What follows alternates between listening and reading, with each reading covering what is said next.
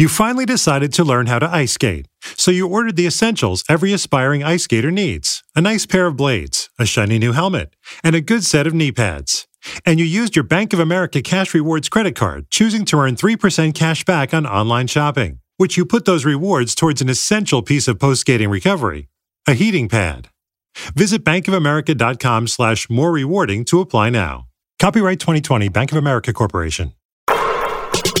What's up, Open Floor Globe? This is Ben Golliver with the Washington Post. I am joined on the other line by Michael the Pod Pina. Now, Michael, sometimes we have really difficult jobs. We're like researching the etymology of phrases to decide whether we should cancel them out of our lexicon.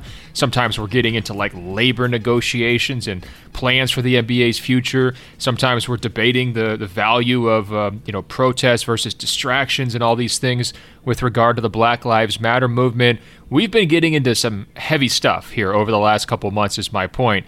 Today, it's one of those easier days, Michael. Today, we just come on the podcast and we try not to compare Luka to too many religious icons. I mean, that's really basically our job today, is like, don't be blasphemous while we gush about Luka Doncic for an hour straight. Michael, I have never seen in the history of the Open Floor podcast the level of outpouring and excitement that our email box got last night about Luka. Dozens of people, many of them just emailing in his name with as many U's as they could possibly muster. Luka, after the shot that he hit in Game 4 overtime to even the series with the Los Angeles Clippers. It was a wild moment in the building. I think it's putting Luka into some really interesting conversations that we're going to dive into a little bit. But, Michael, I want to open this thing up first by really letting our listeners have their say in it. What do you think? Yeah, Luka still, almost 24 hours later, just leaves me completely speechless. I was watching the game on my couch, and my wife was next to me doing something else, like fiddling on her phone, but kind of glancing up and kind of trying to ignore me as I was yelling at the Clippers for switching Reggie Jackson onto Luka on every possession down the stretch in crunch time. And when he hit that step back, first of all, as soon as Reggie Jackson switched out onto him, I said that the ball was going in the basket, regardless of what type of shot he was going to take. I just knew that it was just that kind of day for Luka. And he drills it. I look over at my wife, and her like jaw drops. Like, even she understood that it was just this ridiculous performance, like capstone shot. The step back from however many feet, 30 whatever feet, I don't even know what else to say. I mean, he's coming off the sprained ankle. You can't really type an email with too many U's, I think, in the subject head after that one. Yeah, it was absolutely ridiculous. Did it feel a little bit like Manifest Destiny? I was sitting there watching that game, and he's hitting everything, and he's just getting wherever he wants to go. And as you're mentioning, a lot of it is coming against Reggie Jackson. And I got to be honest, as somebody who called Reggie Jackson for years root canal Reggie, because it's kind of so painful to watch him play, the fact that basically Luka turned the dentist drill around on Reggie Jackson and just punished him play after play after play. It felt like a personal ode to me, which was very nice of him. But as I'm sitting there watching it, when Morris hits that corner three and the Clippers are going nuts and they feel like they've got it, it's like they're one stop away from the win here, and then they're cruising 3-1, home free in this series. Mark Medina, who's sitting next to me, is like, whatever, Luka's going to hit the game winner. It's fine. This is just setting Luka up. And he was dead serious, flat serious. I don't know if he has some sort of ability to see the future, but as soon as he said that, I was like, yeah, you're right. This is really set up perfectly for Luka to do it. It doesn't really seem that Luka's role in these current basketball narratives is to be that young, plucky underdog who kind of just gets dismissed by the older team this easily, right? He's in it for the long haul. He's pushing these Clippers a lot harder than they expected to be pushed. And so when he comes down and buries that three, and first of all, he set that thing up with multiple changes of direction in less than 3 seconds. I mean, if you really go back and watch the task that Reggie Jackson had, we shouldn't really bag on Reggie on that one. First of all, we should bag on Kawhi for switching off Luka so softly. Again, another late game mistake by either him or the Clippers coaching staff. I do not know what they're doing in these situations down here. It just, to me, is inexcusable. But everyone knows Luka's going to take that shot in that moment with 3 seconds left.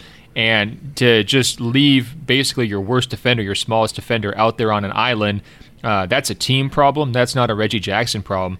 But Luka, the shiftiness, the change of direction, every single time he went left to right, right to left, he put Jackson in a decision of like, where's this guy going? You could tell he had no idea, which direction, and he's just so slippery with that ball.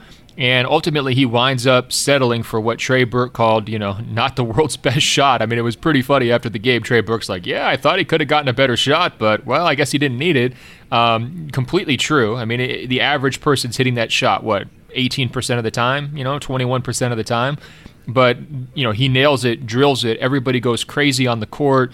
They were still super pumped up 15, 20 minutes after the game. I mean, Rick Carlisle was deep in his bag celebrating that shot. I mean, he's comparing it to like 6G wireless network, saying Luka reminds him of Jason Kidd and Larry Bird. I mean, he told Tim McMahon that Luka is tougher than Tim McMahon, the ESPN reporter, is, and that if McMahon went to the health club, he would never be able to take the pounding that Luka takes. I mean, it was just a tour de force performance by Carlisle, who's usually pretty buttoned up, right? So it was very fun to experience in person. It was one of those moments that made you think, man, if this was in front of the Dallas crowd, what an all-time experience for 20,000 people to have, being there in person. But at the same time, it was such a great shot with such huge stakes. It was, unexpected in a certain way, but also kind of felt like manifest destiny. It's like, oh yeah, this guy's the chosen one. He's supposed to hit this shot just like this at 21. That the moment transcended the bubble. I had no problem that it was in the bubble compared to somewhere else because it just hit that hard. I also kind of feel like once Morris's three went in, there was just way too much time, and I didn't really understand the celebration because they could not stop this guy down the stretch. Now, Kawhi had that one possession where he kind of forced that tough contested floater and really stood in front of Luka, and it was just like just apex Kawhi defense. But at the same time, I also thought that floater was going to go in the basket. So it had like a feel of like vintage Tom Brady after the Patriots give up a touchdown and lose the lead, but there's like still a minute and a half left to go and they still have 2 timeouts. Like you just know what's going to happen. Great call. Yeah, and so I didn't think for 2 seconds that the Clippers were going to win that game. I think you're right to kind of, I guess Kawhi does deserve some criticism for that last play and just how easily they were willing to switch. I mean, it's okay to fight through a Maxi Kleber screen to stay on Luka on that possession. You know where the ball is going. Yeah, their defensive plan, I guess, was to switch everything on the perimeter, and I understand that being the plan, but I do think there needs to be some conversations here. Look, when you get into those tight moments, the last play, sometimes the book goes out the window. You know what I mean? Mm-hmm. Sometimes teams just get so regimented into how they want to normally play it, and I imagine they're switching in that situation because they're worried that too much pressure on top against Luka could lead to someone flashing open towards the basket. They only need a 2 to win, right? So that's probably some of their thought process. But at the same time, it goes back to that Devin Booker situation that drove me crazy 2 weeks ago. And I do think this was a case, the chickens came home to roost again. In that Booker game winner that everybody remembers from him laying on the ground, he gets a very clean look over one defender. Kawhi thought about doubling him, backed away from it.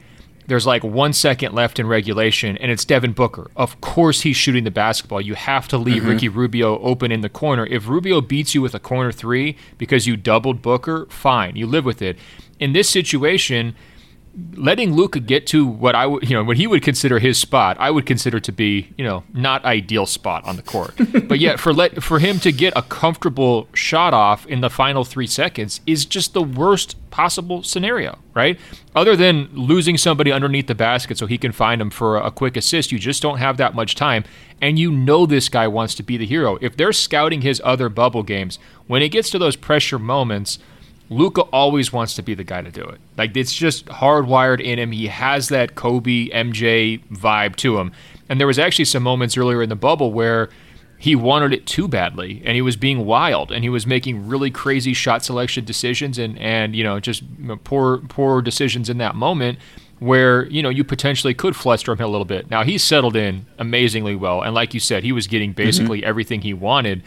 But again, like, I don't think with not the season on the line, but a major make-or-break playoff game, there's just no excuse to have your worst defender lined up against their best player on that last spot. And that's why I do think it's on Kawhi to either say, look, I'm not switching, I'm staying on this guy, or Paul George, either one of those guys. And, also making sure that, you think about doubling him.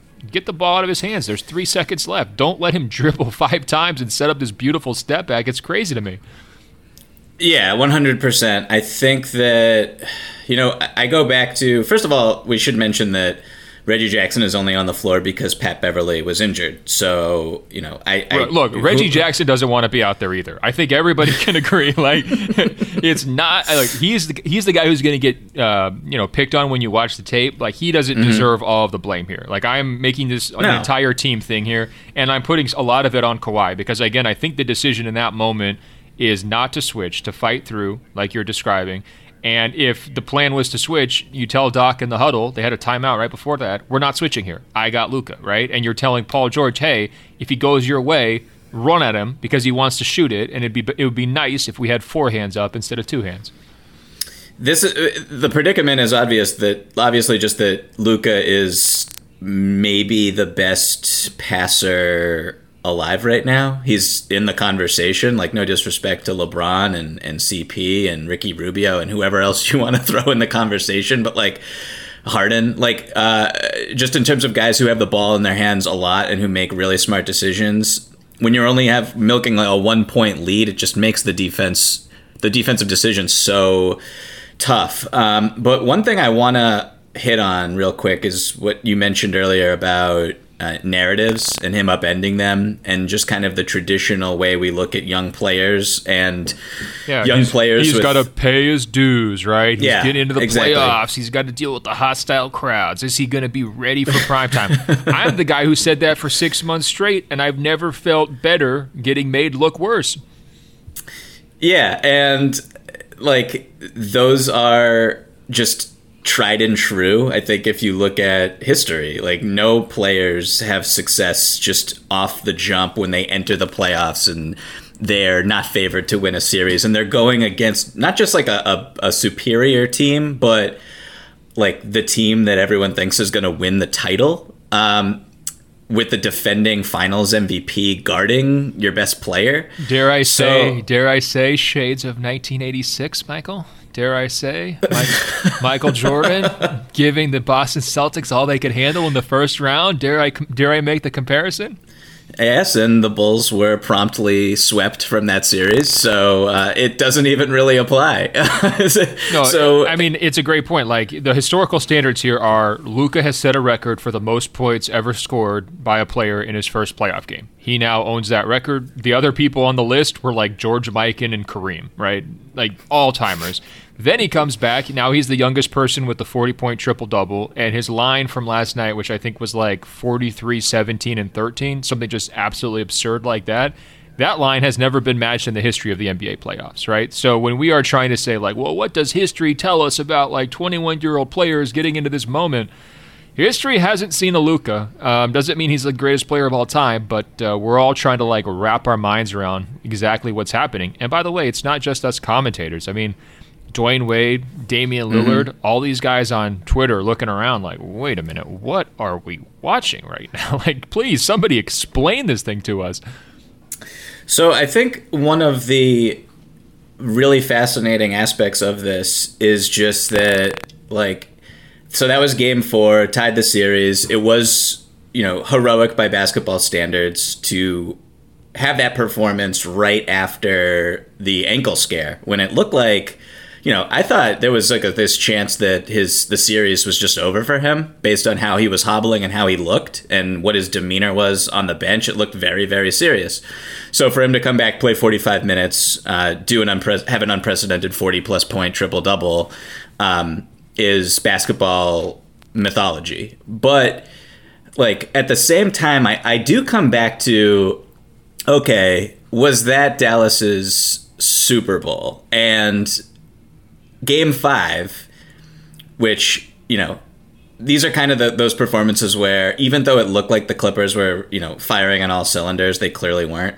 Game 5 is like one of those games where, like, just shifting the conversation to the Clippers for 2 seconds, it's one of those games where if you want to win the championship, you win this game by like 22 points. You know what I mean? And so I'm really fascinated to see how Luka bounces back on the ankle, which is probably just giving him a lot of pain right now. How he bounces back with only 1 day off in a Game 5 against a team that is going to give him everything that they have. And what they have is like some of the best defensive players in basketball. I mean, I'll be the Grinch. I still think the Clippers are going to win this series. But when you're saying firing on all cylinders, like I don't know anything about auto engines. I don't know if a 6-cylinder is good or an 8-cylinder is good, but I think they ran over a skunk and its corpse is inside one of those cylinders right now. It's just clogging things up. They're not hitting on all cylinders because Paul George has the lowest field goal percentage in the playoffs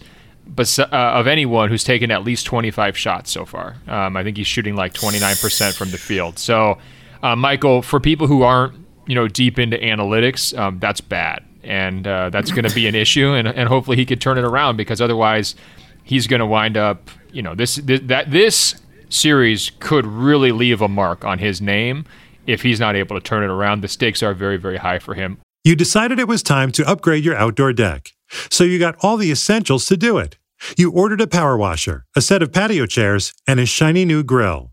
And you used your Bank of America Cash Rewards credit card, choosing to earn 3% cash back on online shopping and up to 5.25% as a preferred rewards member, which you put towards your most essential deck addition, a bird feeder. Apply for yours at bankofamerica.com/more rewarding. Copyright 2020 Bank of America Corporation. After the trip, I drove my van back with all my equipment. I could hear a little bit of whimpering and crying.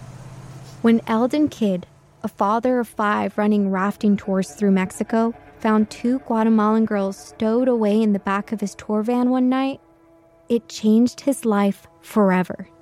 They pleaded with me, can you bring us to the border? I agreed. And I thought, can I do this again somehow? From the team behind American Skyjacker comes an epic new crime series, American Coyote. Being a coyote is a dangerous and illegal business. You have to be prepared for the worst. The unbelievable tale of a legendary coyote named Eldon Kidd. American Coyote. Listen on Apple Podcasts or wherever you get your shows.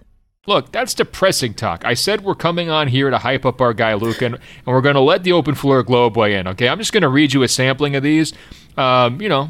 Just ponder as we go along and just, tell me what strikes you. Mark says, are the Luka-led Mavericks the most likable team in the NBA? I'd say yes.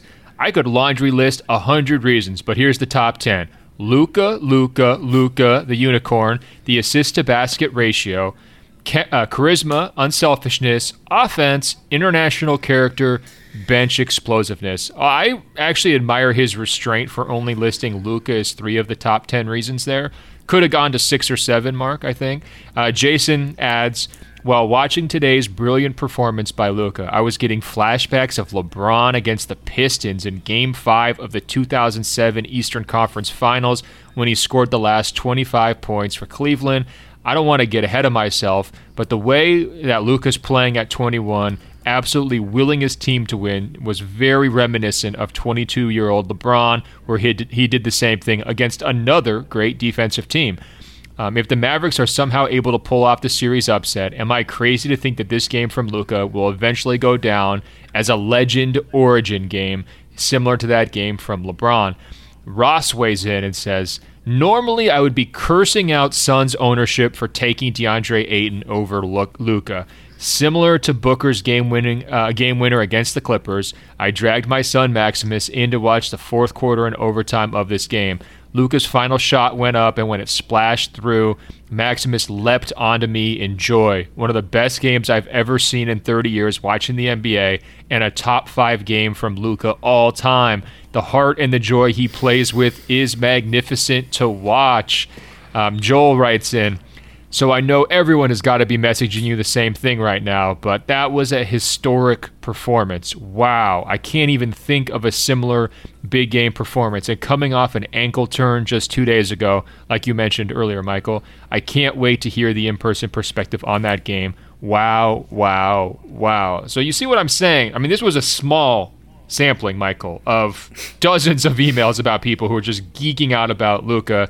I did have the thought about Ross where, DeAndre Ayton and Bagley and Trae Young, there's a very good chance those guys, none of them has a better moment than Luka's moment at any point in the course of their careers. And that just puts that whole draft decision-making process into a really, stark relief there. You're just like, wow, this guy at 21 has already reached a higher peak than any of the 3 guys he was sort of like passed over for, quote-unquote, may ever get to.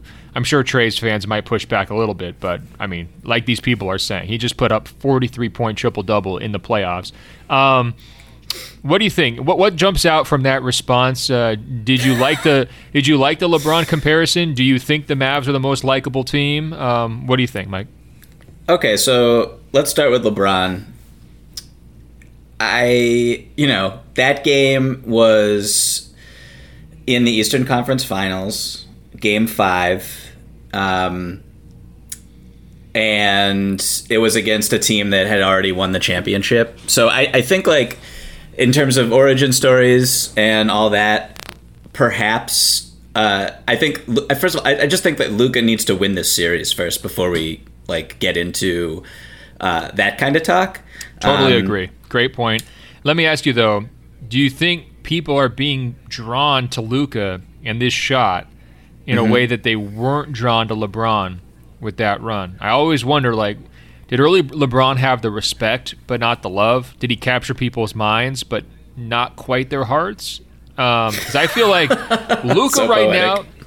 Luka right now is like Casanova. I mean, he is just ripping people's hearts out of their bodies and turning them into diehard believers. I just see it every single day on social media, my Instagram inbox, all these emails. People are falling head over heels in love with this guy. I'm wondering, did LeBron have the same ability at that same age? I don't know. I mean, they're 2 very distinctly different eras for a variety of reasons. So it's kind of tough to go back and think what the consensus feelings were about LeBron in a non-social media era. I do think that, Luka deserves, all the praise right now, and just kind of pivoting towards the likability of this team. I don't really, personally, just as a basketball fan, I want the Clippers to advance because I think they're a better team, and I think that they create more intriguing matchups going forward because of just how complete they are. And I don't think we've seen nearly what they're capable of for a variety of reasons.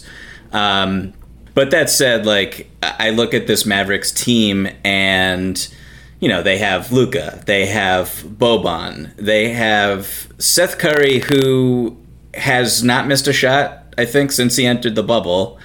They have this offensive firepower off the bench that just comes from such unlikely places. And I wrote about this on Friday for GQ about how Dallas's offense is even better without Luka. And, I don't think that this team is better without Luka. That's not even close to what I'm saying. It's more that their second unit, whenever Luka needs a blow, these guys like Trey Burke and Seth Curry and, just anybody who's coming off the bench for that team are really pulling through in a lot of really interesting ways. And it has a lot to do with everyone's ability to shoot threes, which is always Really fun. It spaces the floor, allows these guys to attack the basket. And it's just like a really fun brand of basketball to watch, I think. And so I love Dallas. I am finding myself, again, just really confused as to whether or not I should be rooting for them. I can't root against them, though. They are extremely likable. And I don't know if they're the most likable team, because I really love Portland. And I'm just like all in on Dame Lillard right now. And it's probably just because of having more of a history with him and with that team. But yeah, man, like, if you don't Dallas like Luka, just stop. Yeah, Dallas is the flavor of the month, right? I mean, we can definitely agree on that. They're everybody's new second favorite team, I think. Yeah, I do think it starts with his personality, though. Just in the same way as for Portland, it starts with Dame's personality. I mean, just the steeliness late in games for Dame sets the tone for their whole team. The fact that Luka runs around the court like a puppy who just wants to score 100 points on you every single night and just has so much fun with it, it's completely infectious. And I think it's given some of those second and third tier guys on their roster the confidence, right? Some of these guys, I didn't even think that they were like NBA quality players last year. And now they're stepping up like crazy, and it just doesn't seem like it's a coincidence that they're all playing very well. And I think you give a lot of credit to their offensive system. I've mentioned that to you before about Houston's system gets all this talk because they're super spread out and it works for Harden and Westbrook. But Dallas is super spread out as well. It makes a lot of sense. The pieces fit really well together, and they have a bunch of different guys who can break you down off the dribble. So it doesn't always have to be the Luka show. And those guys are thirsty. Like Trae Young and Seth Curry are thirsty for points. They really want to score, and when they get their chance, they do not wait. They're like, all right, it's my turn to go out here and do this thing. So you do love to see them having moments and shining. We're going to get into like the Clipper side of this here in a second, but I just want to ask you a couple of quick rapid fire kind of placement. How hype are we getting here? Do we need to like pump the brakes a little bit type of questions and comparisons? And just give me, your 1 or 2 sentence response to these, all right?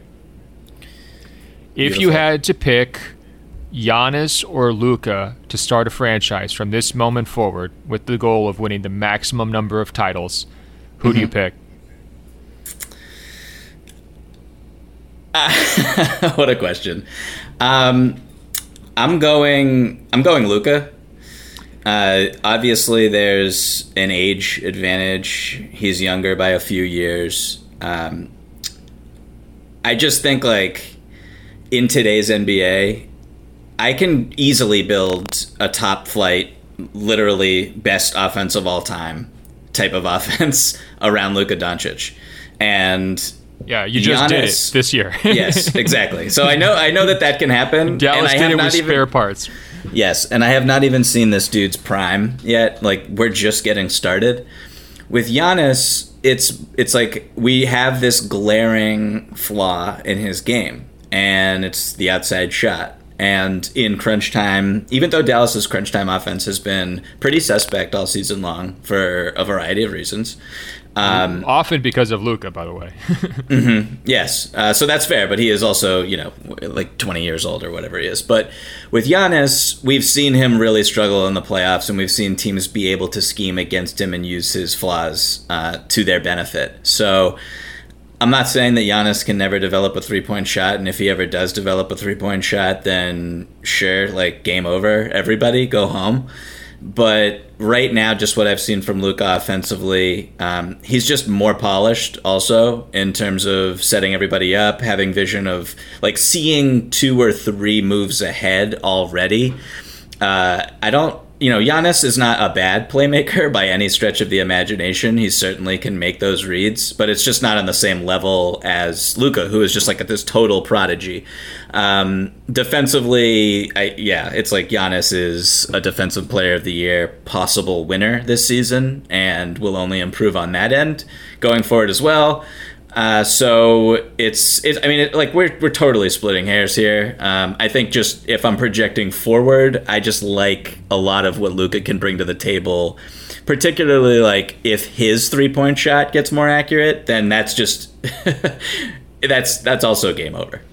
Yeah, I think I've been probably the biggest Giannis acolyte in the media for the last 4 or 5 years, in part because I so respect his commitment to self-improvement. I think that is his defining skill, and that we all need to try to be like Giannis in our daily lives, and we will just be better. If you can constantly up your points and rebounds and assists in your daily life just a little bit, year after year after year, next thing you know, you might be leading a 60-win team in your personal life. So just keep that in mind. And I think that's like one of my absolute core values as a person. So I've always championed him for that. I think the biggest difference between him and Luka is that Luka, to me, really feels like one of the purest basketball prodigies that we've ever seen in terms of how early he was doing things at a high level overseas, how quickly he's hit the ground running here. He doesn't have to learn these things. He's just like intuitively has known them, right? And Giannis has had to learn a lot of stuff about the NBA and the way basketball is played, and he was playing catch up a little bit. Obviously, he was a little bit off the radar, as a teenager. And to his credit, he's picked up that stuff faster than basically anyone.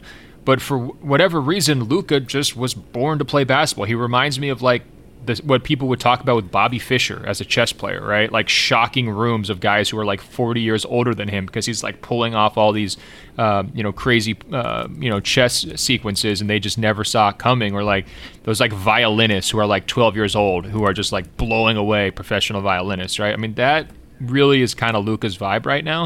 And when you compare him to some of these other players, it's so interesting because he's already so complete that he doesn't have kind of like the signature flaws, if you want to call that, of some of the other high-level guys. So like with Giannis, as you're mentioning, he's already got a very comfortable three-point shot. And he's a natural playmaker instead of a self-taught playmaker like Giannis. With LeBron, he doesn't have to worry about the age factor, right? He's just younger and he's got that advantage. With Kawhi, Luka knows how to smile and knows how to carry a conversation. Like he knows how to like, kind of appeal to the masses. And then with Harden, I think there's kind of a treatment of teammates aspect here, right? Where I think that Harden tends to kind of like chafe on people around him, where it needs to be kind of everything needs to be centered around him, and he's willing to force the issue if it's not. Him and Chris Paul. Hold on. You can defend him in a second. Okay. Him and Chris Paul. I say this largely because him and Chris Paul here in the bubble are like not communicating on the court, right? I mean, it's just they went from sidekicks and trying to go chase a title to basically they're going different directions. Everybody else on that team in Houston has to kind of play a role around him, and he's done a pretty good job of incorporating Westbrook. I'm going to give him credit for that. You can go back to the Dwight situation. I mean, that blows up, and Harden's in the spot where he gets his way, and Houston's been very straightforward about how much they cater to him. And I do think with Luka, like whether it's the personality, if it's the joy aspect, if it's just the fact that he hasn't been around long enough to kind of get all of those treatments, I do think that it's just a different vibe around the team. Those guys are bought in and they are feeling empowered in a Luka offense in ways that maybe Houston's role guys aren't. And I think that's going to serve him well going forward. So this is not to bag on any of these other players and to say, now Luka's the best player in the entire world. You've got to put him above all of those guys. But it just feels like when we're checking the box on like where his career could go, some of the things that hold back these other primetime level players, whether it's on or off the court, from a marketing standpoint, from a game standpoint, Luka already has pretty convincing answers to those questions.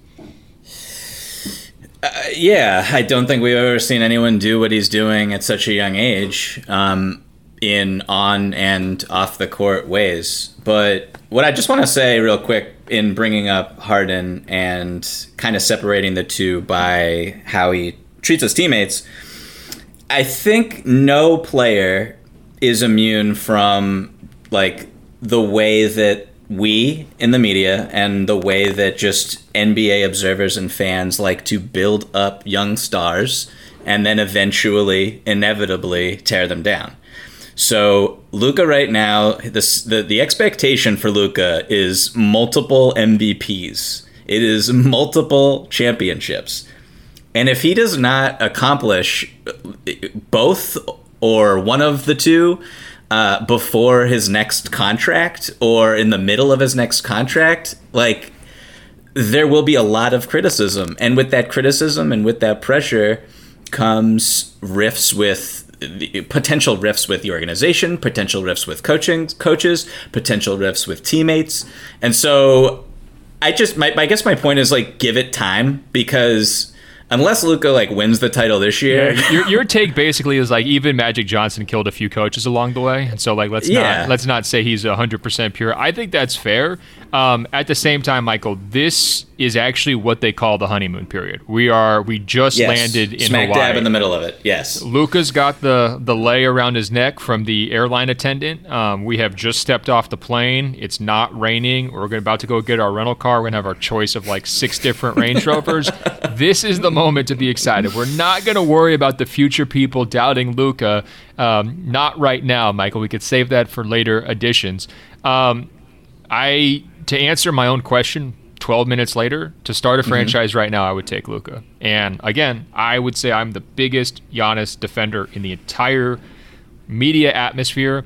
I would take Luka because of the age, and I would take Luka because of how well his skill set aligns with where the game is right now. You know, as we've seen, the multi-dimensional playmakers who can score for themselves and others drive winning basketball in the playoffs. And he is doing it against the very best defenders consistently. He's only going to get smarter and better. He's unbelievably confident and self-assured, and he improves a lot too. He learns quickly, and we're seeing that already. Okay, let me ask you: is there any other player in the league, if it's not Giannis, that you would take over Luka to start a franchise, or is he number one on that conversation right now? I can't, like, in good conscience, take another player. You want to take Tatum? Is that it? No, I mean, let me finish. I think that there are other players in the conversation. And yes, Tatum is in the conversation for me as someone who, you know, we're talking about incremental growth. And what we saw from him this season in year 3 at the age of 22, where he goes from, okay, this dude is a really intriguing scorer, takes a lot of mid-range jumpers, whatever, disappointment in his sophomore season, to now where he's just going toe-to-toe with Kawhi, going toe-to-toe with LeBron, just demolishing the Philadelphia 76ers in a 4-game sweep like it was absolutely nothing.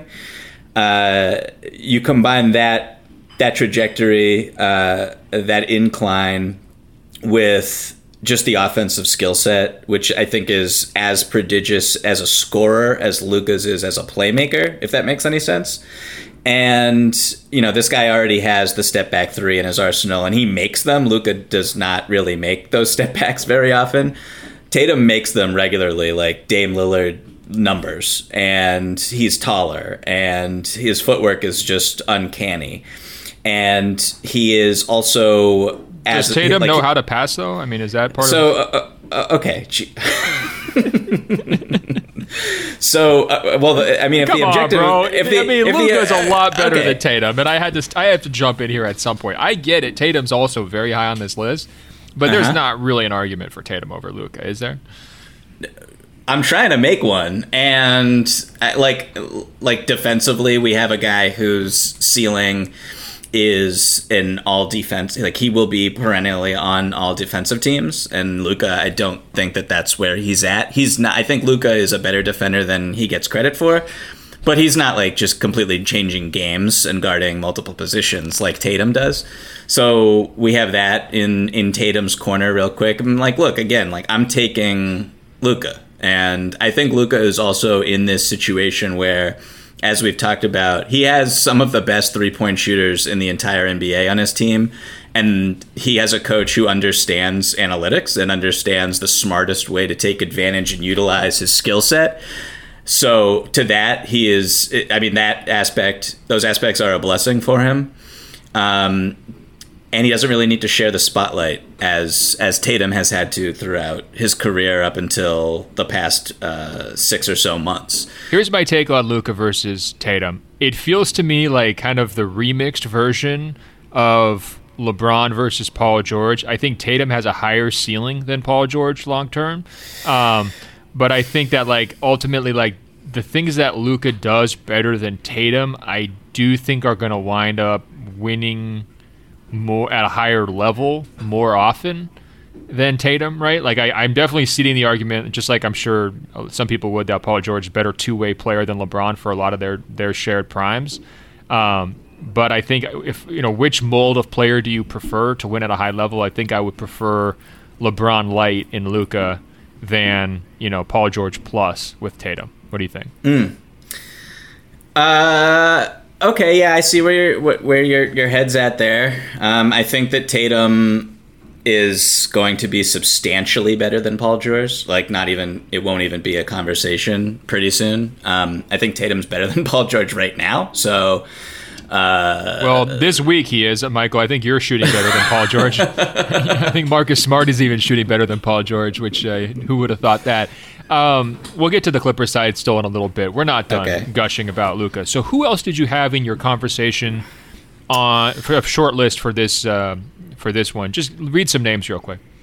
Look, I mean, coming into the bubble, I think you and I would have had Zion on this list. And I don't know, where do you stand with that right now? Because there are a lot of physical concerns that, there were physical concerns beforehand, but I think that they've been amplified by his performance in the bubble and just how disappointing he was in a lot of ways. And I don't know how much of that is us getting ahead of ourselves and really exaggerating our concern. No, he has a lot to prove. I mean, come on. And the other thing, too, is that the bubble ball is a little bit different than regular season basketball. And all the things that Luka's really good at and all the things that LeBron's really good at, I mean, that's kind of driving the wins here. I mean, same thing like you're mentioning with Tatum, those step-back threes.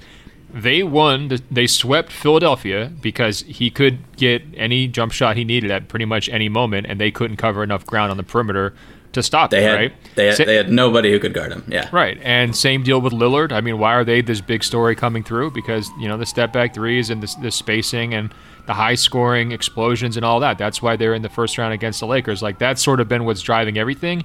I love Zion. That's not what his game is, right? And if you're just saying how is winning taking place and how many of those things does he excel at? I mean, Zion contributes very, very well in lots of ways to winning, especially when he's healthy and physically right, but he's not going to be an off-the-dribble playmaker who's stepping back and shooting 25-footers. That's not happening. So you have to leave him out of this conversation. I think Tatum over Zion in this particular conversation is fair. Oh, yeah, no doubt about it. Tatum is the best player on a team that might go to the finals this year. So they're actually going home in 2 weeks, but don't worry about it too much. Yeah, okay. We'll please mark. No, mark down that statement, and we're going to be revisiting it. We're going to get to it later, but I've got Raptors in 5. Oh, okay. But I don't want to get too sidetracked here. But other names, young players who are in this conversation, I think someone like Joel Embiid is probably too old and also no longer in this conversation for a variety of reasons. Would you? Okay, so I'm going to throw a name out there that I think you're going to laugh at, and I do not think that this player is better than Luka, but I do think that we need to start giving him a little bit more recognition as a primary offensive option on a very good team someday, and that is Devin Booker. What do you think about his name being on this list? No, but it's closer to this list than it's ever been. I'm not trying to be disrespectful, but he's not on this list. But he is a very interesting player, improving player. Will be an all-star again next year. He's got himself into the club. He's going to be on that level, but no, sorry. I mean, I don't really. Who am I missing? There's you're not some missing obvious anyone. Names, but it's this isn't a silly conversation to have. You're not missing anyone because the bar is set too high here. I mean, I think that you listed the people who I think would be in this convo. If it's not Giannis, I think it's basically Luka and Tatum at this point. I think that's pretty much the convo, and I think it's pretty clearly Luka. All right, I'm going to give you a couple more, and please, Michael, when I say rapid fire, make it rapid fire, okay? If you had the rest of these bubble playoffs only, okay? So nothing beyond this bubble. Would you rather have Luka or LeBron on your team for the rest of these bubble playoffs if you're trying to win a title? So in answering this question, my head first went to LeBron because he's LeBron and case closed. But I think we need to talk about what are the supporting casts here? What environment, what personnel, what system are we really breaking down? Because Michael, come on. I just said rapid fire. We can't have context, okay? We're trying to make headlines here. No, I'm kidding. Look, you're having a replacement level offense and a replacement level defense. You're average on both sides. You've got some shooting, but not an overwhelming amount of shooting. You've got some defense, but you're not the number one defense in the playoffs. You have basically a random assortment of bubble players thrown together on the Michael Pina Celtics, right? And yeah. Sure. But you get the first pick in the draft. That's what you've got. So you can take Luka or you could take LeBron. I'm taking LeBron. Yeah, me too. Good answer. I mean, me too. Yeah, I know you want to go rapid fire, but I'm just going to have to say, like, he's got the post game. He's got, like, his ability to ratchet it up on the defensive end and in crunch time. And he's just, like, been there before. I mean, like, he's not going to get nervous. He's not going to throw the ball away. He's not going to do these. He's not going to make poor decisions. So it's LeBron for me, like, kind of easily. I agree. I think Luka has been better in the bubble than LeBron to this point. Sure. But I definitely still trust LeBron more the rest of the way. I think that, LeBron's been kind of coasting, working his way into it. Luka, much like Damian Lillard, I think is like coming out, nothing to lose, going 100 miles an hour, just trying to make as big of a mark as you possibly can. And I love that approach. But I would take the LeBron experience factor. Okay, this is off script. We do not have it in our outline, but I have a question, an amended question that I want to ask you now. Bring it on. I love amended questions. Okay, so we just did Luka or LeBron for the rest of these playoffs. Luka, which I think is a fair question. An even more interesting one to me is Luka or Harden for the rest of these playoffs. It's a great question because I actually think Harden might be the best player in the bubble so far. It's pretty close. Like he's a stud. He gets way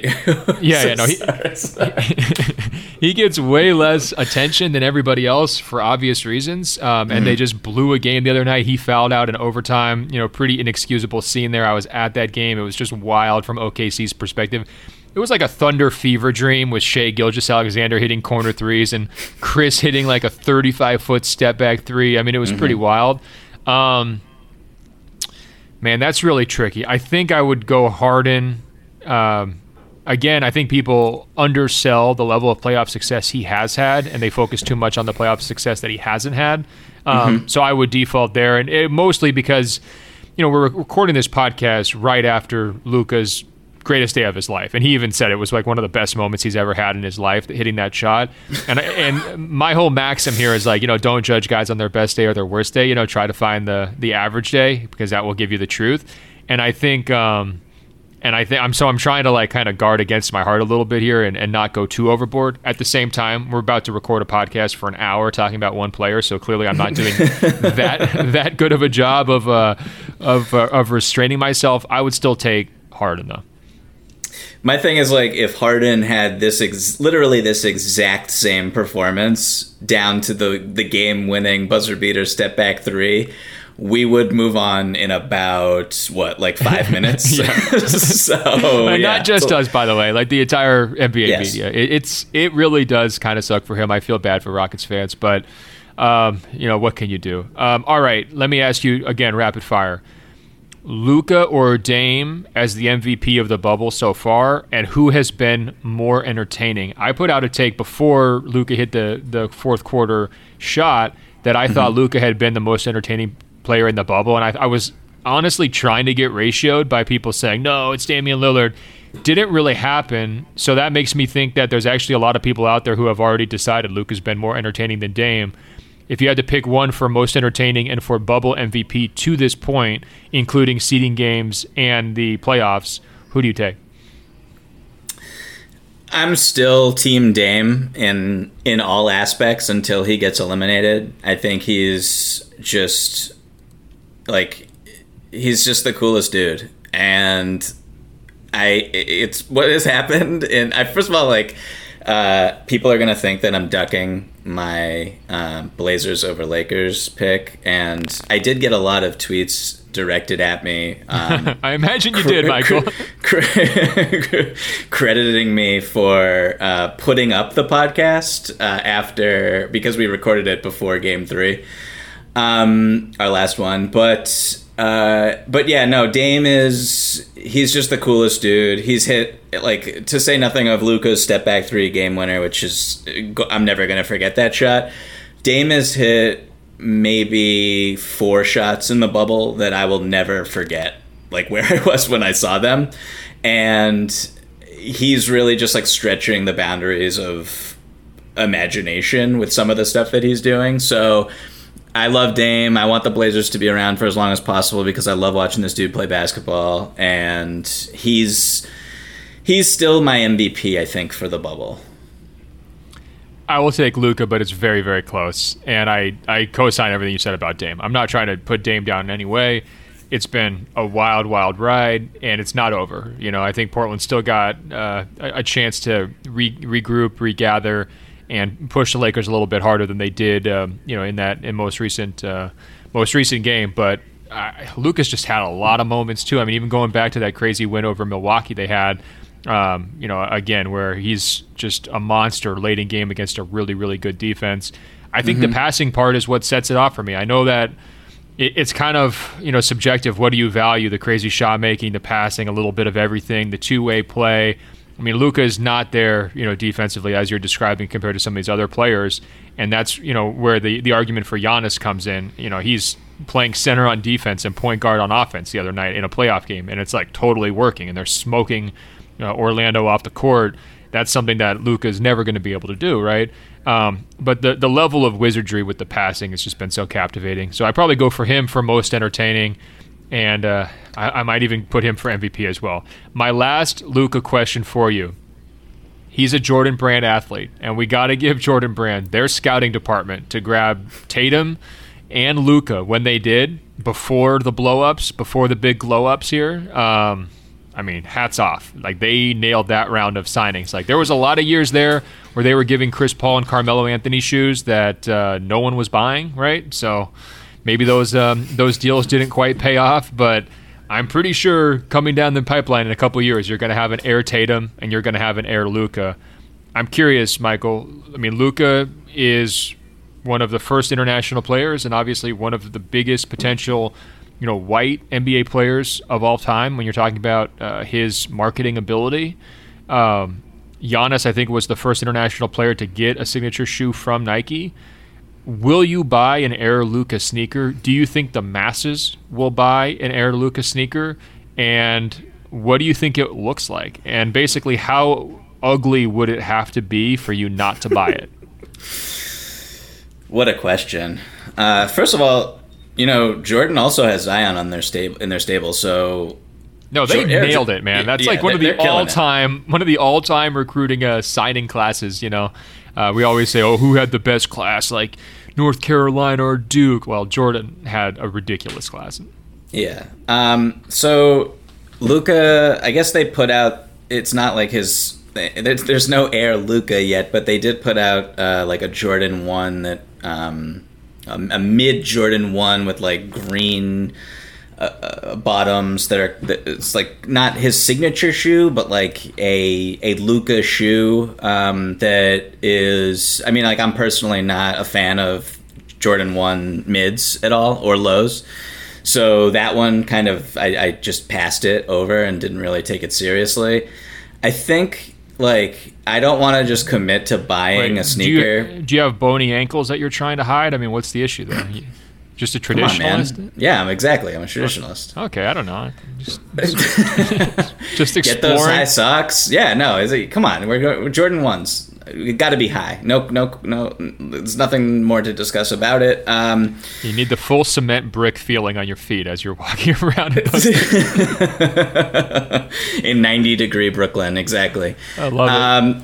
I mean, I need to see what Luka's sneaker looks like before I commit to purchasing it. And I'm not sure I do. I feel like I might be an auto cop. I mean, unless there's like feathers on it, unless Kanye is designing it or whatever, like it might be just like that automatic, like, this dude deserved a sneaker, whatever you're throwing out there. Let's just get the pipelines rolling.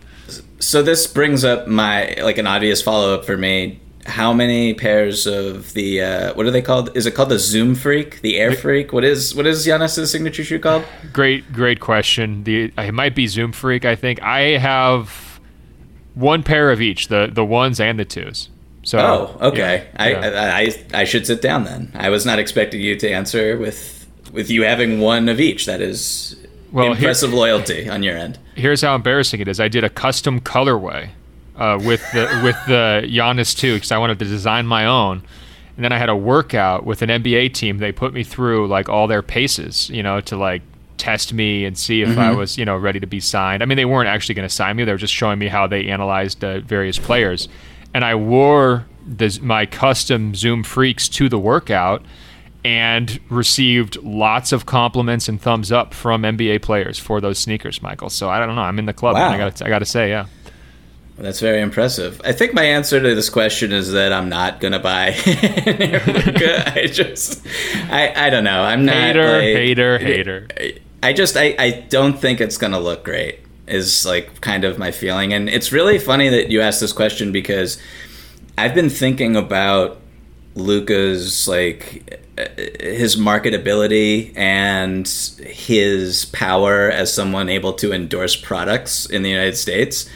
And for all of like his on-court, the joy that he clearly brings to the game, I just don't know. Like, if you were to tell me what is his personality, I couldn't really, I couldn't pinpoint it. Like, maybe that's just because he's so new on the scene. But I do wonder. It's a blank canvas, man. I'm telling you, he's going to have like Beverly Hills 90210 vibes by the end of this thing. Like, I think he's going to be like a sex symbol. I think that his shoes are going to be awesome. I think if you like pulled, 16 to 21-year-old female NBA fans, I bet you that he has a very high Q rating among that demo. I think we are about to be living in Luka's world, and I just think you should prepare for it. Whether you buy his shoes or not, that's up to you, obviously. But I just think get ready for it because this guy's coming. All right, we got a couple of questions about the Clippers side of things here. Johnny writes, Paul George cannot seem to get anything going. Are you worried about Pandemic P for the rest of the series and possibly the rest of the playoffs? Kevin chimes in, maybe Playoff P was a nickname based on past fail grades, and in reality he was more like a Playoff D-. Paul George is shooting 31% from deep in the playoffs, starting with that hilarious clank 3 against the Cavaliers in 2017. It's gotta be mental, right? And then somebody who identified himself with the name Strip to My Lou says, can we please get a captain accountability breakdown of the Clippers from Ben? Like how they should be the clear favorite with their roster, but they've carried themselves all season with the air of back-to-back champions who know how to flip the switch in order to get the three-peat, even though they're not in that spot. So, Michael, little Clippers backlash. What do you make of it? Paul George's struggles. What other issues are you seeing from the Clippers side of things? And do you buy into this developing narrative that they're not taking things seriously enough? I'm not jumping off the Clippers bandwagon just yet. We talked about like heading into the bubble, just all the weird circumstances that some of these teams had to face and are still facing because of coronavirus. And I think the Clippers were hit really hard by it. And, Landry Shamet tests positive, and that's presumably why they had to shut down their practice facility. Lou Williams goes to Magic City and eats wings, and then he has to quarantine for 10 days.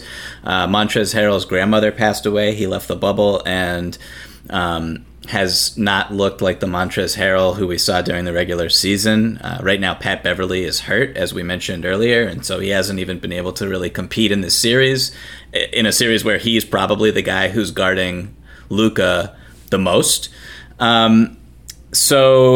Look, the Clippers had, I think, the second best offense in the NBA this season. They were top 5 in defense.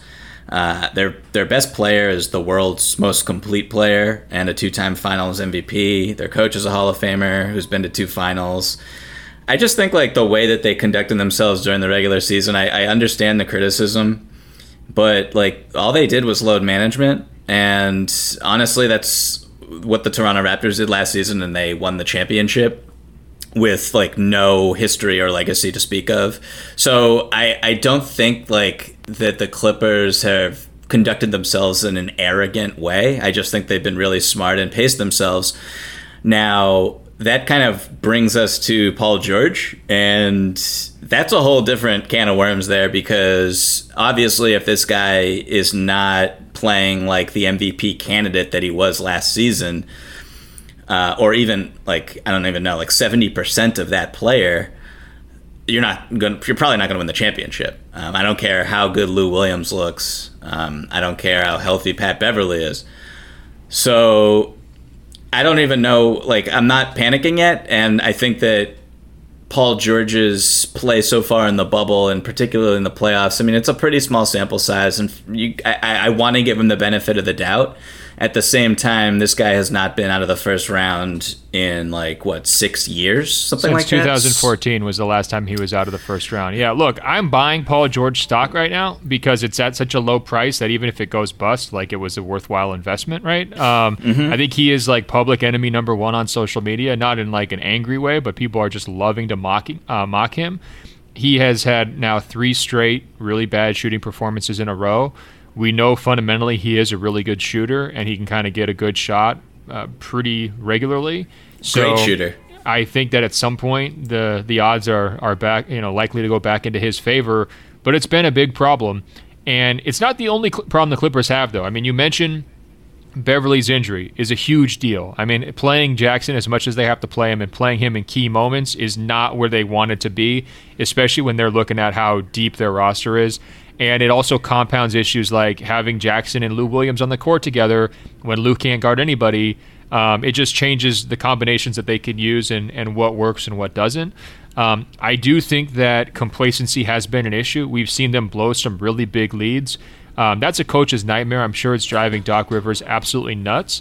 But you cannot do that against a team like Dallas that can run off these crazy runs. I mean, they're not out of games when they're down by 25 points. This is a new, different version of the NBA where, things aren't safe until it's 35 now. When I was a kid, coming back from 15 points was the craziest thing that could possibly ever happen, right? 15-point fourth quarter comeback.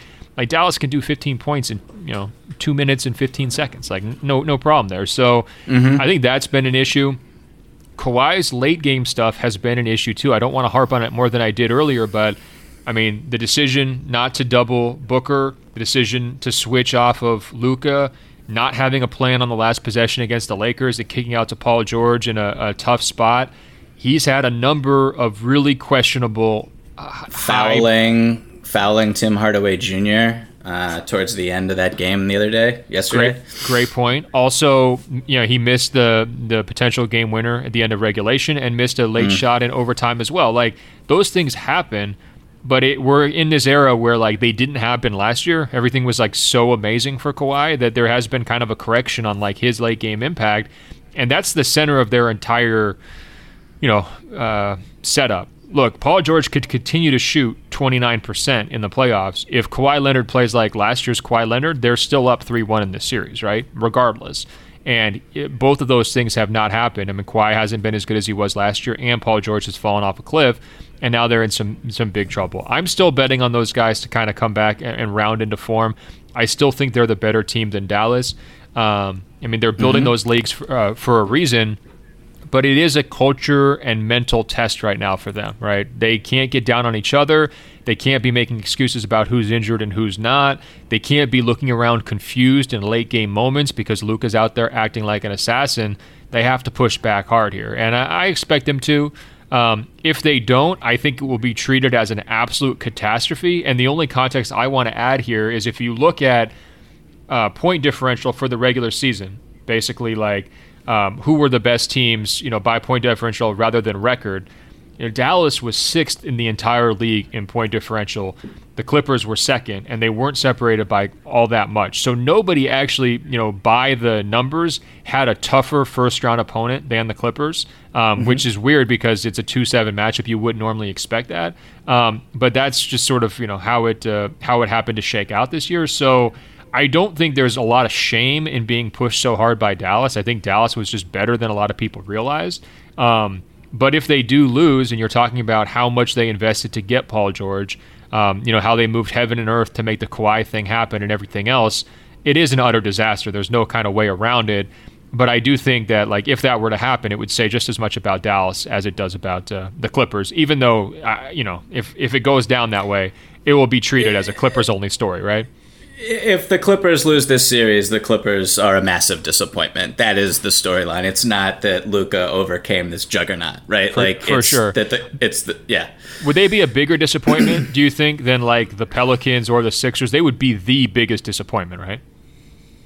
No question. Right now, Vegas has them as the favorites to win the championship. So get it together, Kawhi. Now is the time. Come on, Paul George. Figure this thing out. I mean, look, the Kawhi criticism that you're piling on right now, some of it is deserved for sure. Like, he has not been the best player in the world in some spots. But it's like at the end of the day, it comes down to Paul George, right? And I just don't know. I don't know how much of this is mental. I don't know. I look at his free throw numbers, and they are he is not attacking the basket. And I don't know if that's another injury. We're going to hear about a surgery that he has to have as soon as he leaves the bubble, which has been basically the theme of his career over the past 5 years. So, Paul George is really the story here, in my opinion. And which is not, I'm not going out on a limb and saying that, but I just don't know, a lot of, and honestly, Ben, he's just passing up open shots that he would normally have no problem taking. This is clearly a mental thing, as well as, which is really difficult to analyze because you don't know what that even means. So one thing he's mentioned during the regular season is that if he doesn't trust the shoulder, he has admitted that it changes how he plays. So he will not drive and attack the basket as hard. And when he was first coming back from the shoulder injury, he said, "Hey, it took me a couple of weeks to even feel comfortable really going hard into the paint because you're just constantly thinking is something going to happen to me, right?" And if he doesn't feel comfortable health-wise, that will impact if you pull the trigger on those shots. If you're thinking about your body in any way, you're much more likely to pump fake and or to pass things up and to look off shots and keep the ball moving. And I do think if this winds up coming back to a health issue again for him, that actually winds up being an even bigger disaster for the Clippers, right? Because then that puts into the entire plan of all the things they traded for Paul George to make sure they could get Kawhi. That puts all of that into question, right? So it's it would kind of save him maybe a little bit of criticism in the short term if he had to go get shoulder surgery, that's why they lost. But in the long-term bigger picture, it actually invites more criticism of both him and the organization. Do you think that, when we talk about just the mental hurdles that he's clearly needing to overcome, do you think that the fact that the Clippers gave up basically their entire future for this guy, how much do you think that weighs on him at all? Or do you just think that he really needs to get off of social media right now? Yeah, I'm in more the latter category than the former. I do think that he's clearly hearing the negative criticism. I think poking the bear against Lillard actually blew up both ways, right? Because you can't do that. well, here's the thing. I think that obviously it inspired Lillard to go nuts, right? Mm-hmm. But then I think it also brought. I mean, when Lillard fires back and paints him as this guy who changes teams and he doesn't really want the fight, or it turns into this question of who's going to be around in the playoffs longer. Let's compare resumes and all that kind of stuff. That was just a dumb move, right? Paul George should not want to have that conversation given his last 6 years of his playoffs. And, when he does it, he's probably thinking, well, we're cruising through the playoffs. We're this juggernaut. Everything's cool. No big deal. And again, that goes back a little bit to the complacency and what the emailer was writing about captain accountability. There's just no need to have bulletin board material for Lillard or to put that kind of pressure on yourself heading into a playoffs where you're on a team that hasn't done it together before, with full of players who have never won a title and have a lot to prove other than Kawhi Leonard, right? So I think that was ill-advised. All of the social media followed afterwards where he's basically telling people he doesn't care about them and all of that. I think that's less important than sort of the original sin of the Lillard mocking, because I think that just kind of hangs over them. Unless they get a title, that's going to come back to haunt him. And he already has other things like, the playoff P nickname and, the other shortcomings in the playoffs that are just sort of hanging. They're always there waiting for people to kind of throw back into his face. And again, I don't think this is totally fair. I think Paul George is a very, very good player. I think he gets undue criticism on social media. He's playing very poorly right now. And so anyone who's pointing to his efficiency numbers, I think that's well within the bounds. But he's got to be better. I think he realizes that. And he does seem, it's crazy because not only is he kind of shying away from shots, but it also feels like he's pressing at the same time too, right? Like he's uncomfortable both ways. Yeah, I mean, I just want Paul George to be more humble, I guess. Like, he hasn't really accomplished anything. I'm not going to say he hasn't accomplished anything in the NBA. That's not fair. But, look, if, like, Derrick Rose doesn't tear his ACL or those Pacers teams going to the Eastern Conference Finals and he's building this narrative where he gets to fist bump LeBron during a Game 7 deep in the playoffs, like, all that stuff, if that stuff never happens, how do we even look at Paul George? And it's just like, he brings a lot of this criticism on himself beyond just the play, but the way he answers questions. And for starters, nobody who says that they, like, if you have to publicly say that I don't care what you think, then that means that you care what everybody thinks. That's just like 101 psychology of being on a playground as a child. But also, like, bringing up James Harden and denigrating him for reasons that I don't really even understand, like, that's not cool either. Like, if you're playing poorly, just, like, own it. Be humble. Like, it's okay. Like, say I've been really struggling. The end. You don't need to say I impact the game in different ways and blah, blah, blah. Like, dude, it's just like, I don't know, man. It's very frustrating. An interesting comparison here actually is the Chris Middleton-Giannis dynamic. Because Kawhi has kind of shown, a little bit of cover for Paul George. Oh, he's going to figure this out. Don't worry about it. And Paul George actually fell on his sword after Game 4 and was like, look, if I'm shooting the ball better, this series looks different. I think that was an important moment of kind of self-accountability there. But Kawhi Leonard is not like the rah-rah leader guy who's going to say, hey, we're not worried about it and be really convincing and give this whole soundbite to, like, pump up Paul George and, like, get him feeling comfortable. Like, Kawhi might not even know who Paul George is, for all we know, like, in terms of how they interact, right? And if you look at Giannis and Chris Middleton had, I think, 2 points in one of the games against Orlando. They wound up winning anyways, but he was getting a lot of criticism, as always, because people like to pick on him. And Giannis came out after their Game 3 win, which is a blowout. Giannis played great. Middleton got back on track. And I posted this clip because I was actually really impressed by Giannis' leadership. But he just, like, went in for like a minute and a half about how he trusts Chris, how Chris impacts the game in all these different ways. It's not just about scoring. It's not just about getting your own number. It's about being a good teammate and all those kinds of things and being a leader. Part of being a leader is fitting within a system. And, he really stood up for Chris in a very powerful way.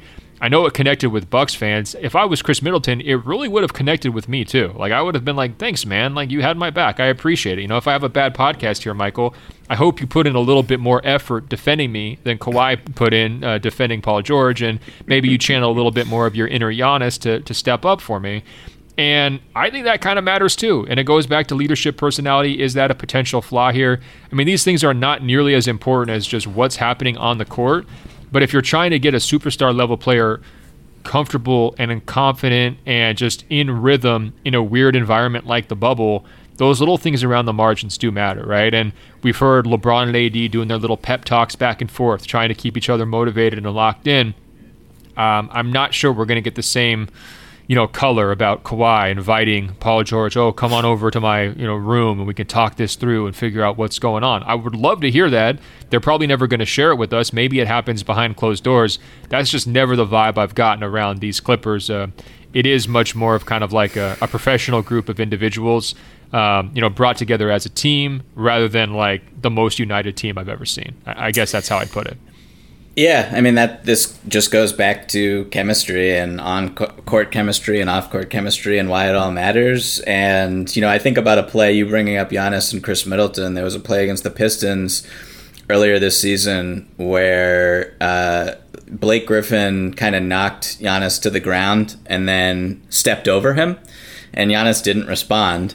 And Chris Middleton sprinted over and was like, I'm going to fight you, Blake Griffin. And so I can't imagine. And Chris Middleton's really, like the nicest guy, right? Who's he going to fight, Exactly. So I can't imagine, maybe I'm like misremembering something, but I can't really imagine something similar happening with the Clippers. And we know that there's been some dysfunction in their locker room throughout the season with treatment and preferential treatment and guys who were holdovers from that really likable team last season that took the Golden State Warriors to 6, with, you know, kind of Kawhi and Paul George coming in and just, there's a little bit of an entitlement issue. So I don't know, man. I think it's really interesting. Bottom line is just like, Paul George, play better, be humble. Well said. Well said. All right, Michael. I think we've come to the end of another edition of the Open Floor Podcast. Guys, you can email us, openfloormail@gmail.com, openfloormail@gmail.com. Like I said, Michael, it was a flurry of communication from the listeners from around the world. We tried to get as many as we could into this episode, but keep them coming. I imagine later this week we're going to double back with updates on the Lakers-Blazers series. We should dig in a little bit more to the Sixers imploding. We've got a really juicy Boston versus Toronto second-round matchup that everybody's been waiting for. That's about to start. And a whole bunch of other things. You know, Donovan Mitchell going crazy. Just try to keep up with all the basketball action, Michael. I dare you. See if you can do it, all right?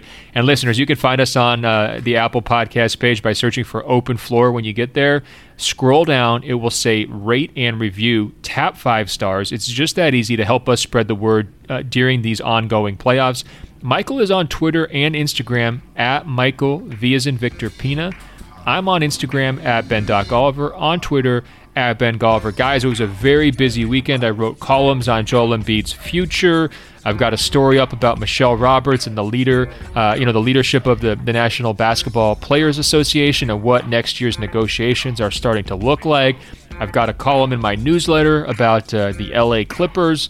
And if you need more Luka, I had a Luka story as well. So guys, go to Washington Post.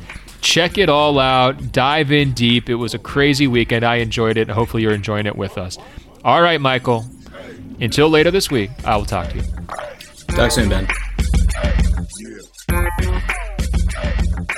Whoa.